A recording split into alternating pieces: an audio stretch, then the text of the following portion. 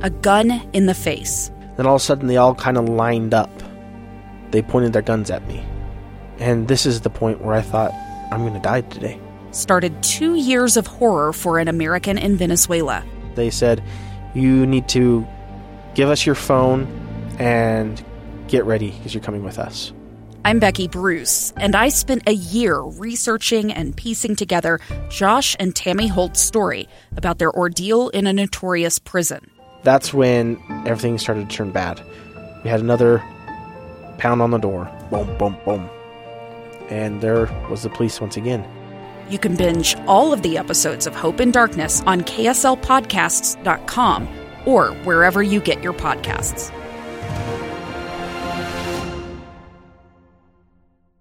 Welcome to this, what is it, Tuesday? It's Tuesday, right, Maria? Oh, okay, Maria says it's Tuesday. Welcome to this Tuesday episode of Live Mike. I'm Lee Lonsberry. We're going to cover a lot of ground today. We're going to start by looking at 3,000 students. Well, actually, we're not going to look at them because we're not sure where they are.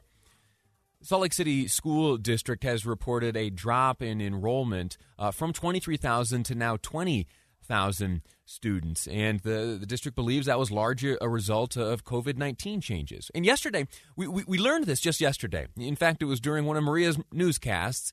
She let it be known that 3,000 students from the Salt Lake City School District were no longer on the rolls. And I immediately started to speculate. That's kind of what I do around here.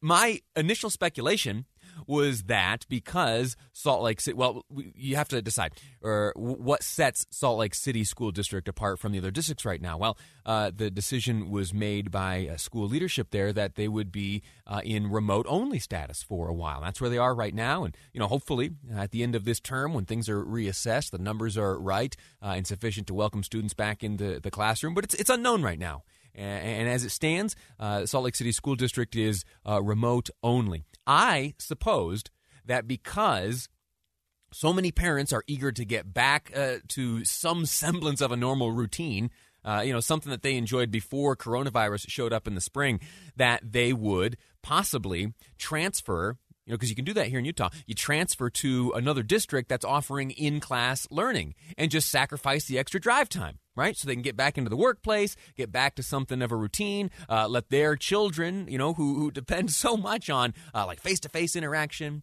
the social development in the classroom is good and preferred. Well, then we went digging into what is happening in the other districts. Alpine is down 200 students. Canyons down 900 students. Granite, down 500 students. Further out, Sevier, down 60. North Sanpete, 50. Jordan and Davis, those will be some helpful numbers once we're able to get them. Those likely won't be available to us until the 1st of October. So if we see some sort of massive boom there, well, that'll help explain things. But for right now, there is a big question mark lingering. And to help me try to sort this out, I have on the line Yandri Chatwin, someone who you have heard from often throughout this school year and the lead up to the school year, spokesperson for the Salt Lake City School District. Official title, very impressive, Executive Director of Communications and Community Relations. Yandri, thanks for joining me. How are you? Good. Happy to be here.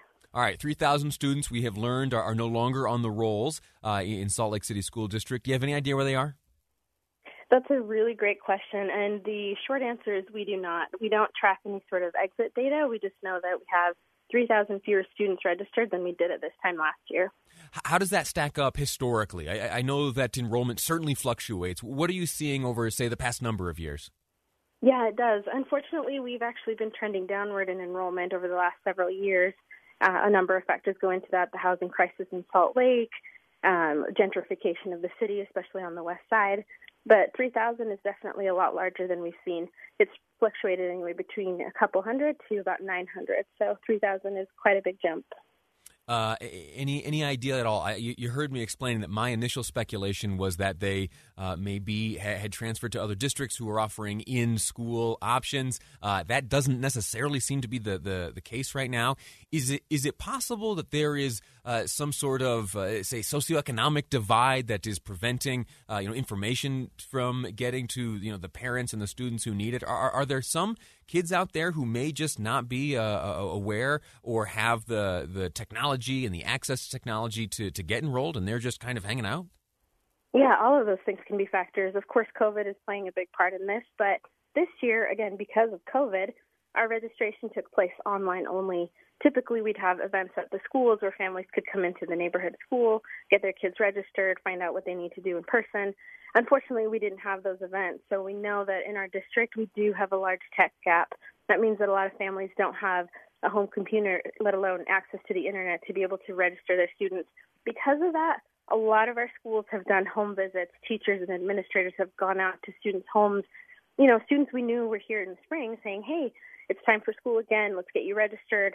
They've taken laptops, school supplies out to students. So we're hopeful that when we see the final numbers tonight, that we'll see a bump in that 20,000. You've been on some of these visits yourself. You've knocked on door to door to interact with families and to get them connected with the schooling. What was that? What's that like? I've not done the door to door. Our teachers are amazing, and they've done a lot of that work.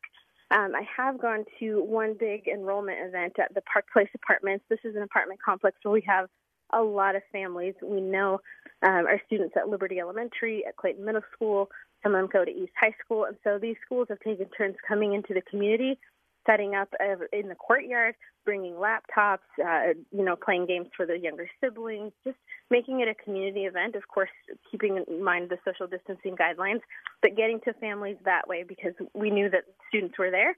They just hadn't registered online for school yet. And we were able to capture quite a number of families that way. So across the district, this has been going on, and we're hopeful that those numbers will go up.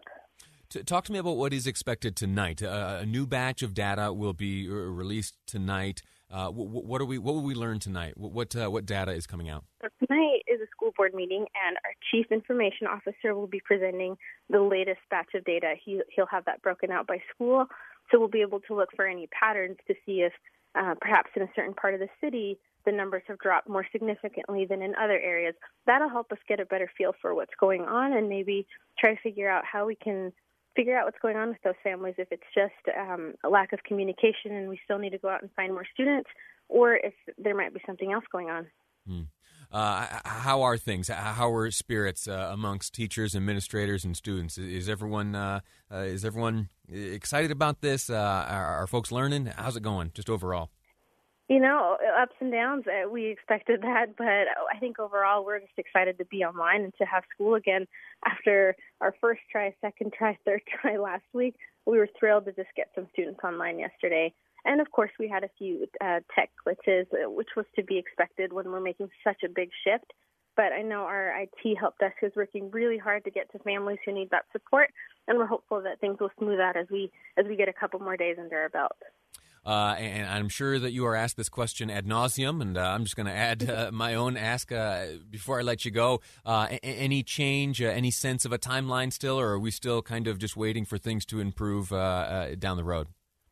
Yeah, just waiting for things to improve. The board is committed to making sure that those numbers are going down for COVID tests in the county before we come back in person, but it's something that they're checking regularly. I'm sure that'll come up in future board meetings. And just so families are aware, we won't make the change until the end of a grading period. So it won't be on a Friday we see the numbers go down and we'll start on Monday. We'll wait until the end of a grading period, to the end of a midterm or the end of a quarter, to make sure that transition is a little more smooth for families, but also for teachers who have to plan their lessons. A little bit of continuity for the education plan.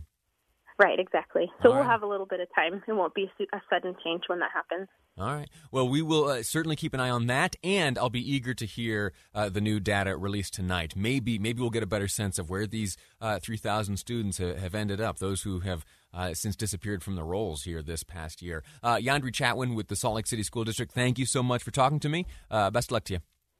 Thanks so much, Lee. All righty. We'll talk to you later. We're going to take a break right now. When we return, we've kicked off a trend here on the program this week. We have been looking at things that are pretty much common sense, right? You see one thing happen, and the prediction is that this will be the result. Well, there is a cost associated with the lost school time. All that time that the students spent at home not learning earlier this year, well, some smart scientists have broken down exactly what the price of that is. We'll break that down next on Live Mike.